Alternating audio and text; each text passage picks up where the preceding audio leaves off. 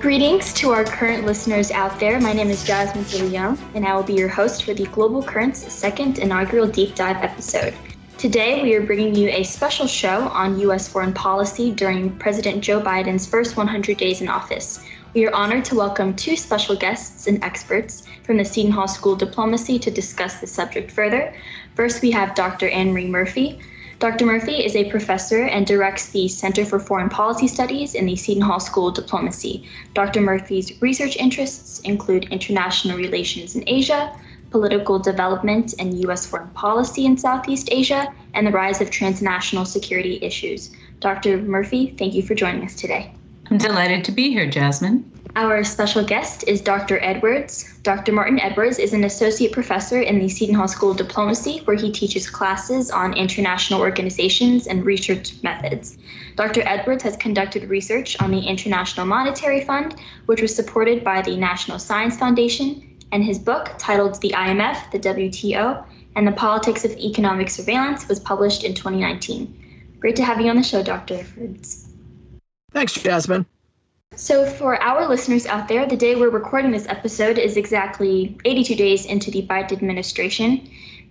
There have been many people saying that President Biden's foreign policy is Obama 2.0, in that it appears that Biden, like Obama, has a multilateralist agenda, and many of the same people from the Obama administration have top jobs in the current administration.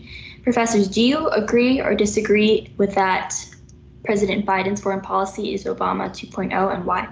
I would argue that on the two countries that arguably pose the greatest threat to the U.S., those that were identified in the Trump administration's National Security Strategy 2017 as the major peer competitors to the United States, that would be China and Russia, we're actually seeing a very different policy despite the similarity in personnel.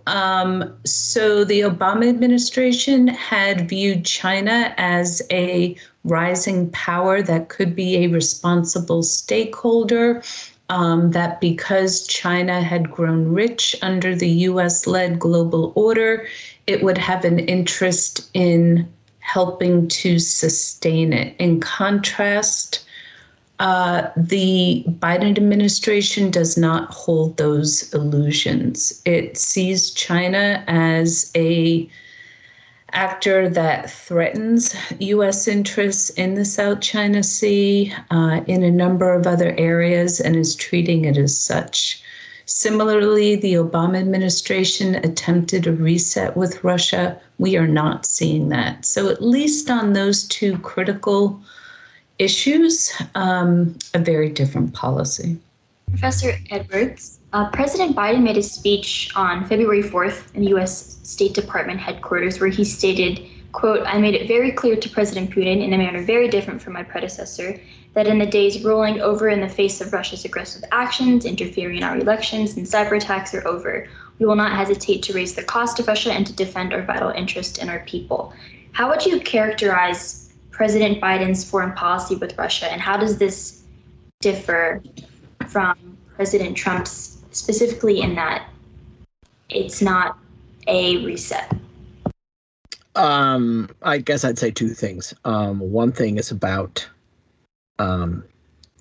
ends, that, this is about attempting to make Russia accountable for its actions rather than not. And I think that's a profound difference from the previous administration.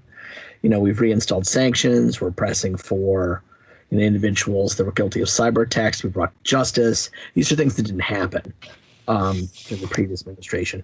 The other thing is, it's not just we're doing things differently. I think we're working very differently. And so there's more of a focus on enlisting allies rather than yelling at them.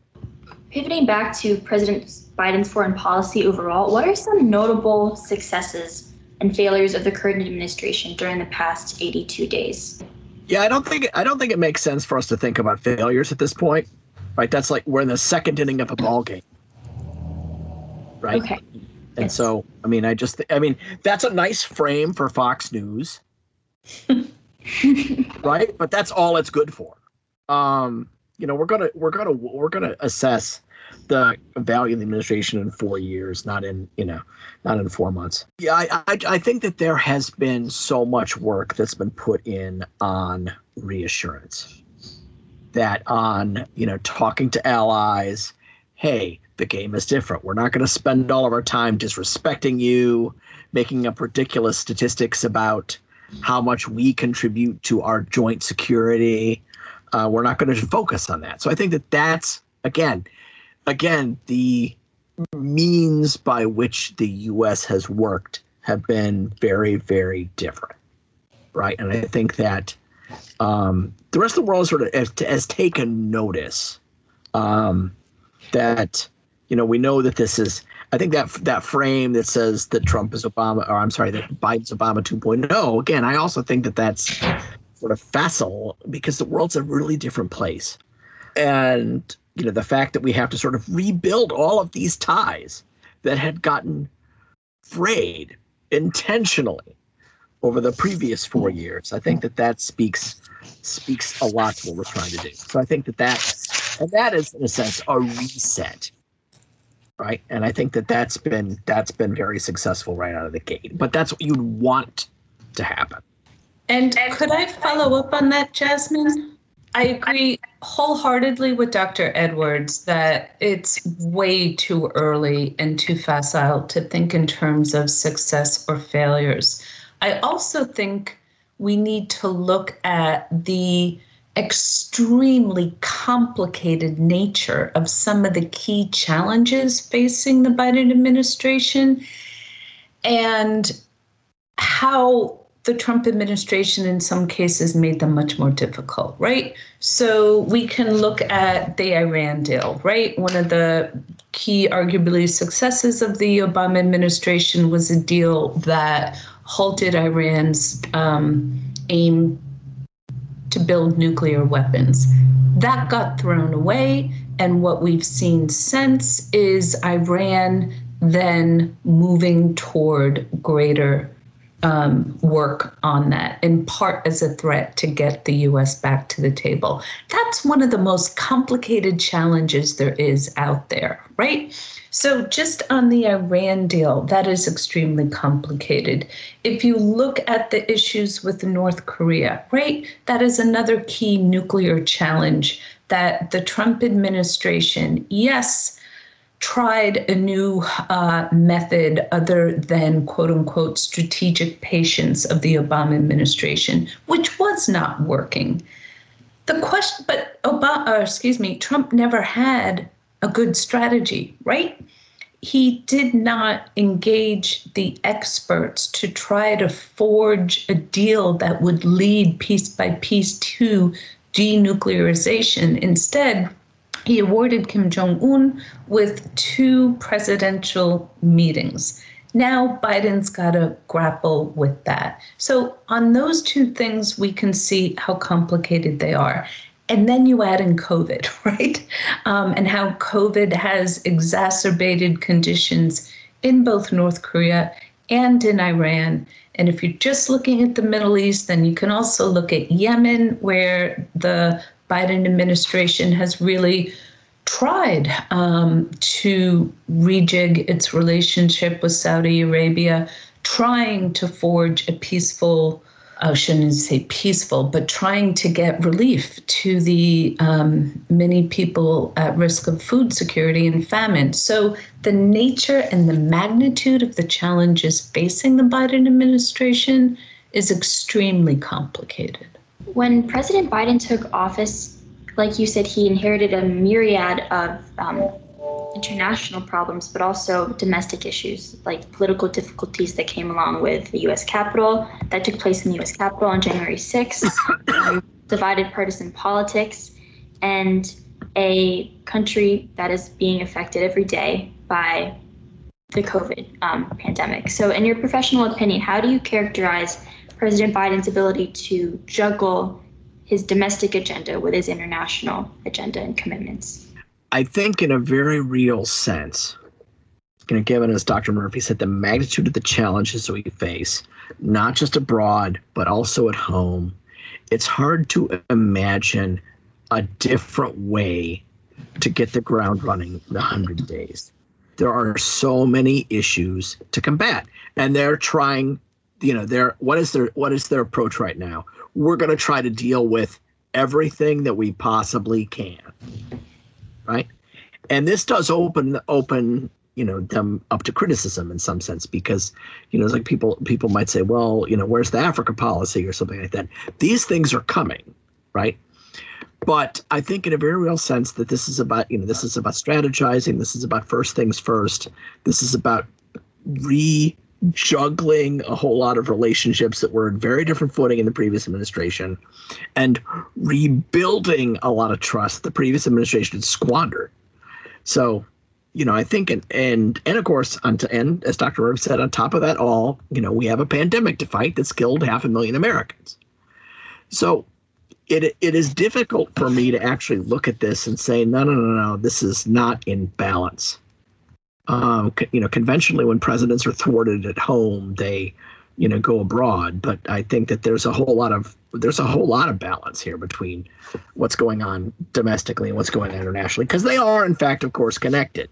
So in early March, Antony Blinken made a speech, and he ranked tackling the climate crisis and driving a green revolution as the administration's sixth foreign policy goal. President Biden has made fighting climate change both a domestic and a foreign policy.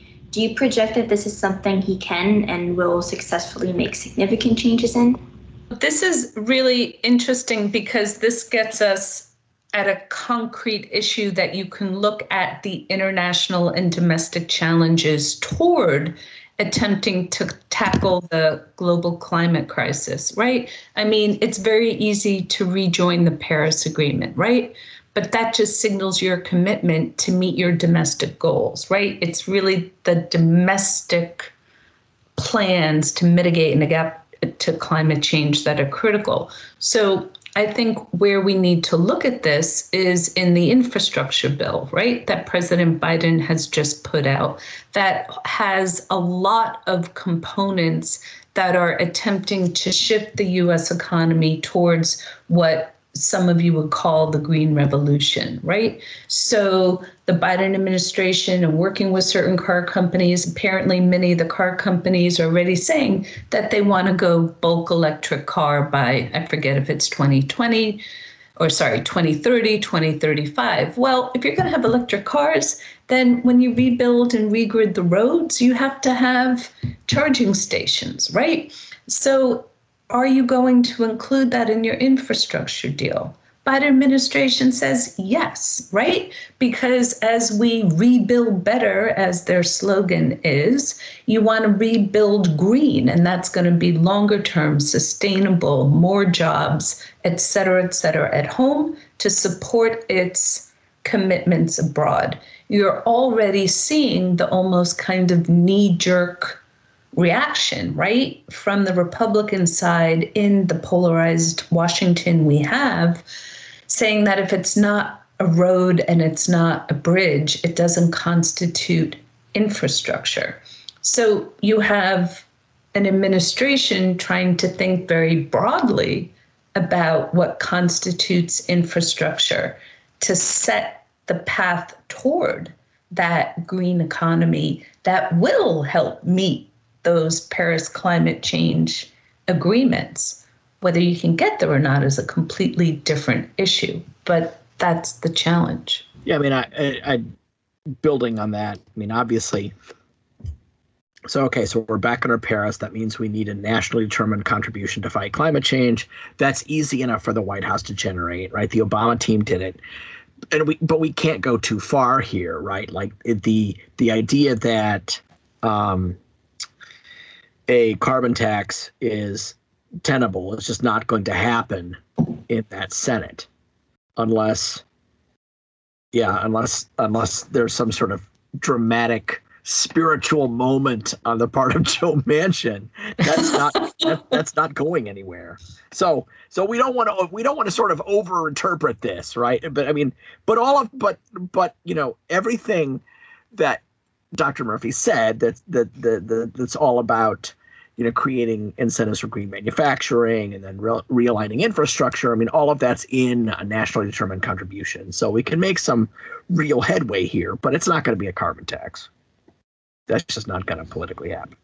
So it sounds like there's domestic politics that go into President Biden's climate change policy, but shifting to a foreign perspective, President Biden stated in the 2020 Democratic debate that China needed to be involved in the Paris Climate Agreement. How do you think, given current Sino-American relations, how will that affect his ability to carry out his climate change agenda? I mean, well, China wants to be a leader in climate for its own benefit, not necessarily for anything that, it's not. I mean, obviously, the instant the Trump White House left, China's like, oh, we're not going anywhere. Right. So these things are not interconnected.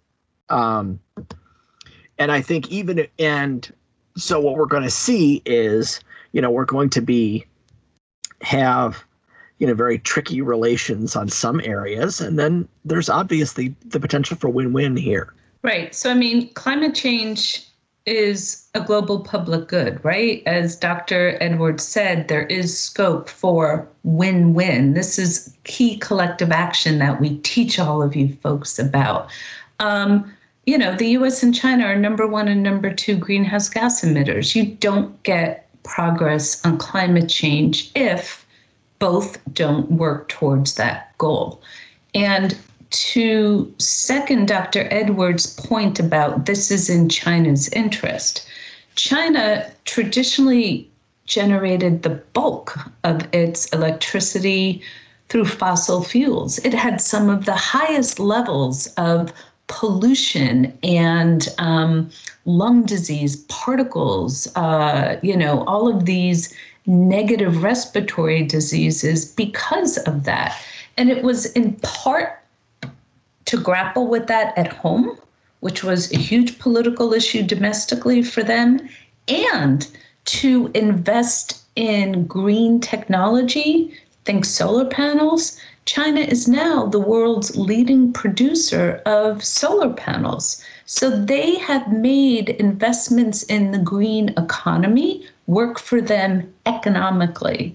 And one of the arguments that the Biden administration is trying to make is that these investments in combating climate change can produce economic benefits for the U.S. economy, U.S. workers, et cetera. That position is being rebutted by the Republicans. So part of this is also a debate about ideas and facts. And regrettably, there's too many alternative facts and opinions there.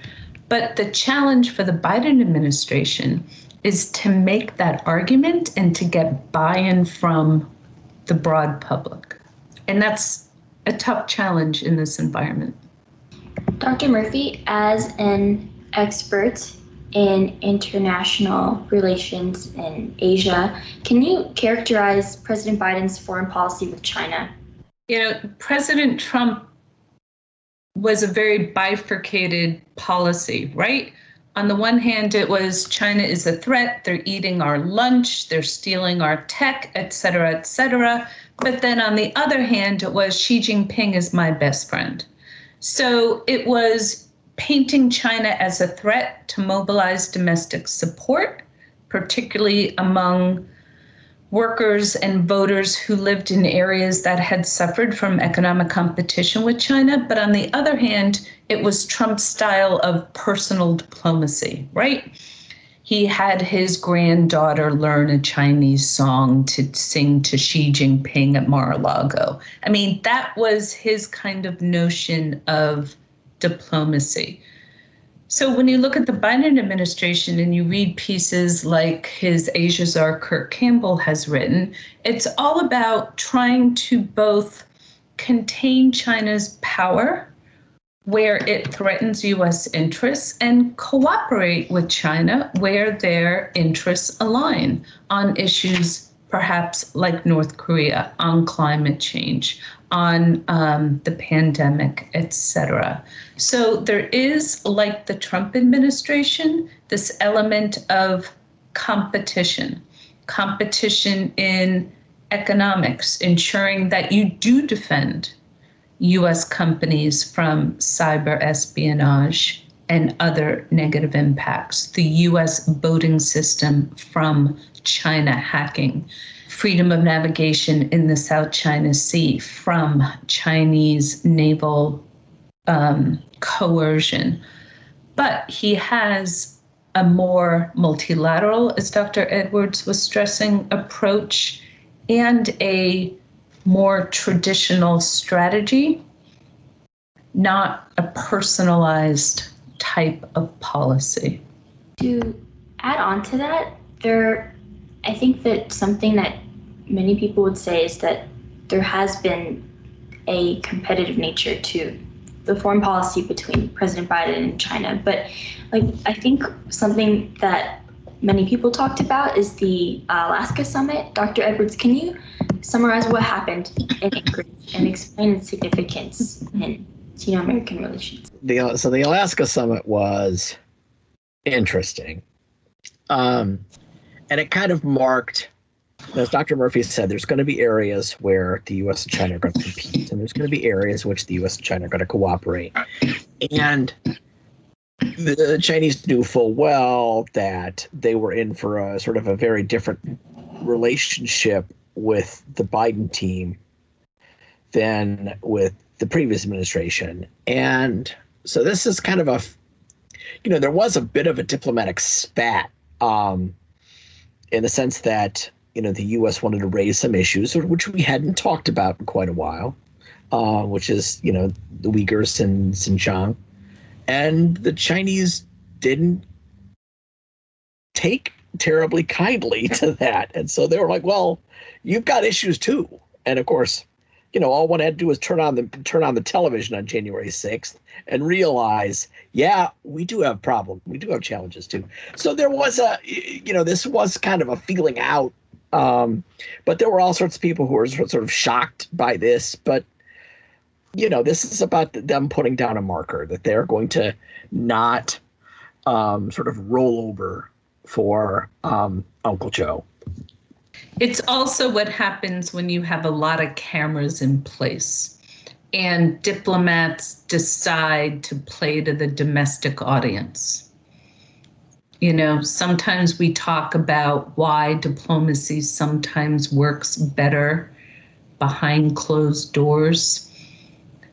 Because once you have the accusations flying and both sides feeling that they have to shore up their nationalistic domestic constituencies, you only get that conflict. And then the question is that productive or not? For having a domestic audience and tailoring to that domestic audience, does that mean that what happened in Alaska wasn't representative of the current discussions that are happening in Washington between Washington and China? Well, I think I guess the proper answer is we'll wait and see. But there was a certain element of that, the Chinese, what is the basis for the Chinese government's legitimacy? Was it elected? No. Right? So what does it have to do? It has to really, really, really succeed in managing the economy. And Xi Jinping has sort of used this nationalism that's been a sort of a ready well for him to go back to from time to time. And so you see that here. There's this discussion about these Chinese diplomats in social media who are called wolf warriors, who are sort of talk in a very brusque mode, like Ted Cruz or Mike Pompeo, and they are doing that for domestic consumption, right? So I think the challenge with those sorts of things is to figure out, okay, what's the signal and what's the noise, and then go from there. Okay, I really want to ask each of you about your expertise and specialization. So, Dr. Murphy, how would you describe U.S. relations with Southeast Asia, and who are the key actors right now? Right now, I would describe them as fairly tension-filled, in part because right now we are 2.5 months past the Myanmar coup, where the army took over the duly elected regime of Aung San Suu Kyi and has gone about with an extremely forceful way of putting down any resistance. So the reason I say that is that had you asked me that question on Biden's inauguration day, I would have said that some of the key actors are a country like Vietnam, that was a key former U.S. adversary, which is now arguably the region's most pro-American country. Why? Because China has attempted to assert its interests on Vietnamese islands and oil and water and other territorial disputes.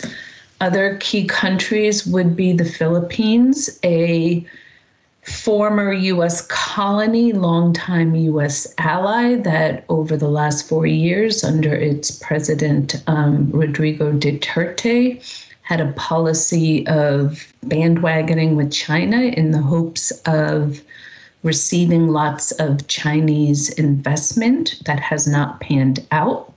And they also hoped that if they appeased China, China would stop its maritime assertiveness on the Philippines. That has not happened. In fact, we've seen the opposite with recent significant mobilization of Chinese paramilitary vessels in disputed waters in the Philippines, which quite frankly, some believe are or is one of the ways that China is attempting an early test of the administration's resolve, because the Philippines is a treaty ally of the United States. And in a significant shift a year ago, Pompeo declared that U.S. commitments did extend to the Philippine maritime zone that is disputed with China, something no previous foreign policy official had done. So that could be a very early test for the administration.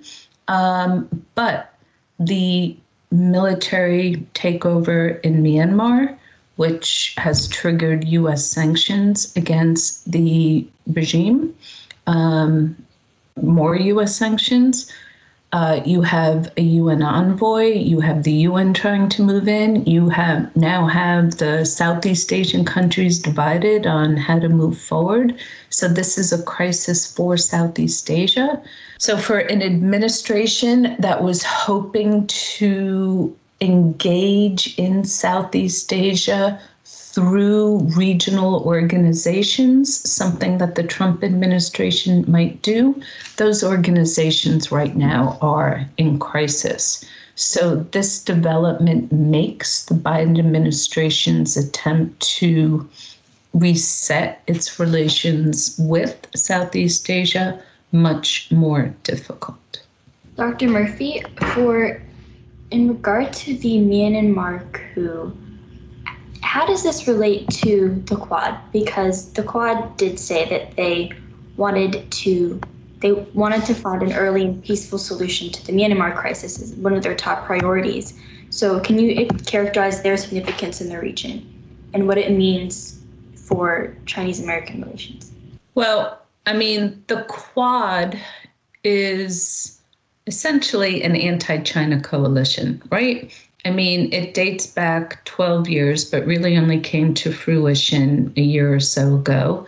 It's the US, India, Japan, Australia. So 4 maritime countries that are also democratic, that also all fear China's maritime assertiveness. The US fears threats to freedom of navigation. The other countries fear Chinese assertion on more direct interests. So the Quad is, for the first time, really holding military exercise, but they're also highlighting their democratic status and the benefits of open societies against challenges from authoritarian ones. As you may know, there's Xi Jinping has argued that the Chinese model of centralized government control and centralized economic decision-making is a better model for many countries than an open market-based political system, and market-based economic system. So there's a competition between models and ideas and values, and that comes into play in Myanmar. So they had to take a stand. And this is really India being the most affected because they share a border. You know, when Myanmar was a colony, it was ruled through India. But China, while saying that it wants stability in Myanmar, it has not come out and condemned the coup. It has a very long and complicated relationship with the Myanmar military. And quite frankly, this is one of those areas where joint cooperation between the US, China, other allies in Asia like India could actually help foster a potential solution, because regardless of what kind of regime you want to see come after, nobody wants the continued bloodshed that is occurring there at the moment that could lead to a civil war. What are some policy recommendations that you would make in regard to U.S. foreign policy with Southeast Asia? And what do you think that it will look like in the summer when U.S. engagements with those countries need to happen? Well, in the summer is when you have the traditional meetings of ASEAN and everything. And quite frankly, the U.S. has said with regard to Southeast Asia that they wanted to work very closely with allies and partners, as Dr. Edwards says, multilateral, help to strengthen multilateral institutions there. This is going to be a huge challenge because the Myanmar is a member of ASEAN. You've had countries like Cambodia, come out and say that they support the military. You've had the Russians in Myanmar saying they support the military, and they attended the Military Day parade and everything in the capital city, one of the few to do so. So there is a split on this issue that reflects, split in the UN Security Council. And so if that does not get decided, the original plans that the Biden administration had for really working through regional institutions is going to be challenged. And the U.S. needs to find a way to mobilize support for Myanmar and a series of other issues that looks as if it truly reflects the regional country's interests and is not something dictated from Washington. Thank you, Dr. Murphy. Dr. Edwards, shifting to your expertise in international trade and the IMF, you said that one of the biggest and also overlooked stories is how the United States is going to deal with the international economic effects of the pandemic. What has the Biden administration done to address this issue, and why is it important? Well, okay, when we say that, that's a sort of that's a shorthand for a couple of things. What do we need to do to combat the pandemic? One, we need to put a lot of shots in a lot of arms, right? We're doing that domestically. We were practically at 5 million vaccinations last Friday, which is, sort of amazing. But the problem is we need to do that globally, right? So one of the first things that the U.S. did, was rejoined an international consortium called COVAX, which is about, getting developing countries access to these vaccines. So that's been that's been important. We obviously need more of that.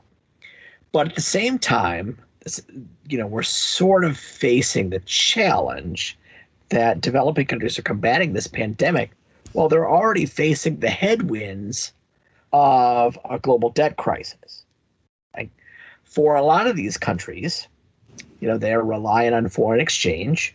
And so, of course, you generate foreign exchange through trade and through tourism. And what did the lockdown do? It choked those channels off, right? So a lot of countries are now facing hard choices. And in many developing countries, they're actually spending more on debt service than they are on public health, which quite obviously, from a standpoint of we've got to fight the pandemic, makes no earthly sense. So what the Biden administration has been doing is trying to nudge the G20 to create more liquidity for developing countries. So one of the things that came out of the IMF World Bank meeting last week was that there's this currency that's tied to the IMF called special drawing rights. And what we're going to be doing is actually creating more special drawing rights, which will give developing countries added liquidity. At the same time, the Biden team has been pushing the G20 to develop guidelines for debt relief, because it's not just about liquidity in the short term, right? It's not about, okay, I have a little bit of money, I can pay the phone bill. You think about it, sort of a personal standpoint. It's well, if my phone bill went down by 50%, it would be easier for me to pay every month. And so that'll be the next step. And that's the heavier lift, right? Because no one likes to write off debt, because there's going to be a clear loser, right? The country or the bank that issued it is going to say, well, gosh, we made this loan to Zambia in good times, and now the good times are bad, and now we're going to be forced to take a haircut on this debt. So that's going to be the next challenge at the G20 that the Biden folks are going to have to address. But again, that's an essential part of the pandemic. If governments have to choose between servicing foreign debt and supporting public health, that's not going to make anyone's population better anytime soon. And to add on to that, Professor Edwards, what has President Biden done to change the relationship between the United States and the UN? Well, I think the UN has been two things. One, it's been about tone, and sort of the tenor of the relationship was right out of the gate. Linda Thomas Greenfield's an established Washington diplomat. She had instant credibility. She was not a political appointee or an afterthought, as with either the Trump appointees. So right out of the gate, you're not getting someone who has a learning curve. Okay? You're getting, Nikki Haley understood how bills became laws in South Carolina, and this isn't dismissive, there's obviously a learning curve there. There's none with Linda Thomas Greenfield. You saw her statement to the Senate Foreign Relations Committee. She went to school in a segregated, elementary school. She's, it's like, and so she sort of embodies, she's the embodiment of American soft power in a very real sense. So there's sort of, who you appoint, and there's what you do.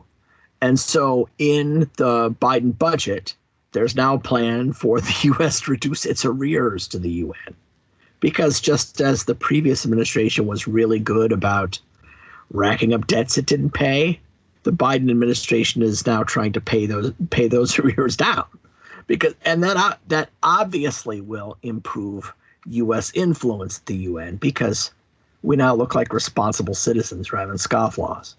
As a final question for both of our guests, what are foreign policy recommendations that you have for the Biden administration going forward?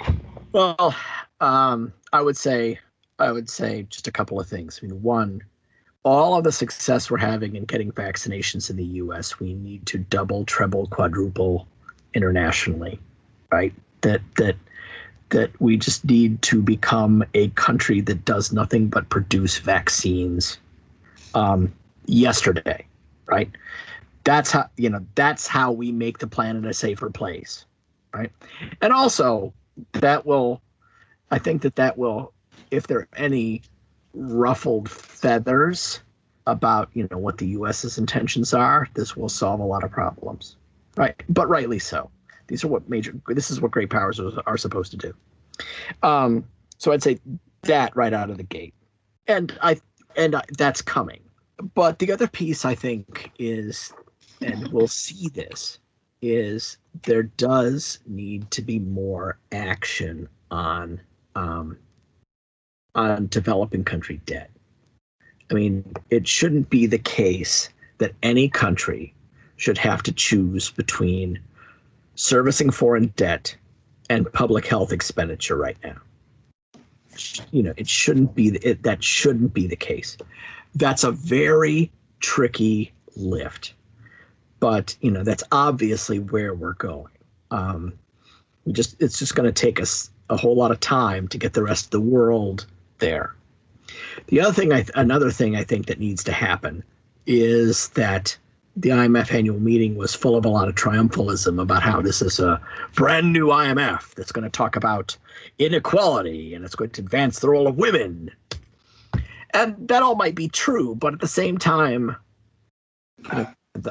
what the IMF wants is governments to cut spending, which is not remotely tenable in a pandemic, right? So the IMF really needs to sort of take just as we can think about this way, just as the Biden team and the Trump team sort of put pauses on people repaying student loans or put pauses on evictions, the IMF needs to put pauses on fiscal conditionality right now, because it shouldn't be. It can talk a big game, but if it's forcing countries to make these decisions about what bills we pay, that's not good. I just wanted to follow up on Professor Edwards' point about turning the U.S. into the world's vaccine hub. I mean, if you want to talk about what could help restore U.S. reputation, power, etc., that is it.